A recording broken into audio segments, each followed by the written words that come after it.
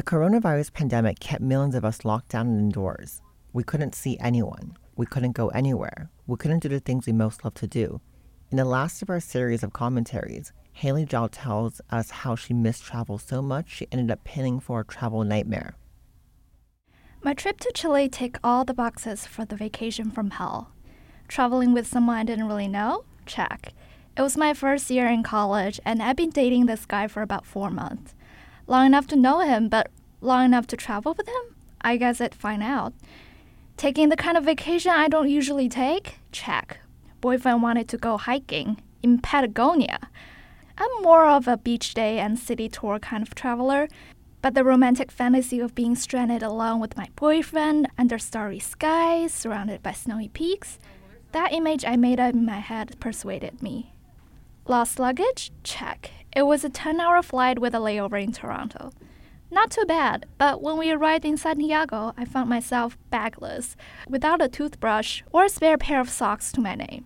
Luckily, Santiago has an H&M. Travel sickness? Check. The moment we touched down, boyfriend began running a fever, which kept both of us confined to our room for the entire trip.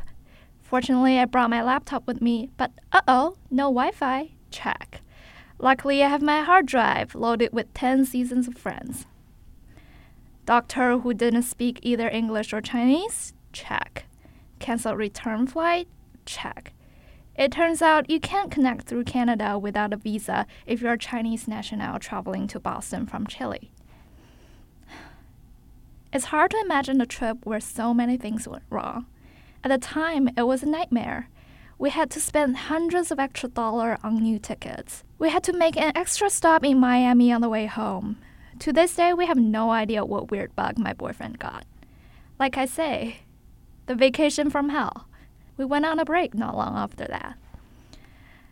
But after a sedentary year, first quarantining in my apartment in Boston for 3 months, and then locked down in a tiny studio apartment on the Upper West Side. After all that isolation, that vacation doesn't seem so hellish now. My boyfriend is not my boyfriend anymore, but I found I kind of miss having him around. I miss lounging in our hotel rooms, watching Friends, laughing at Chandler's awkward jokes. I miss the long conversation we had about nature, about humanity. I miss so many things about that trip. Trying to understand the doctor, rushing for flights we nearly missed, even arguing with the airline staff at the check-in desk in Santiago. I realize now that while those experiences were uncomfortable at times, they made me feel alive.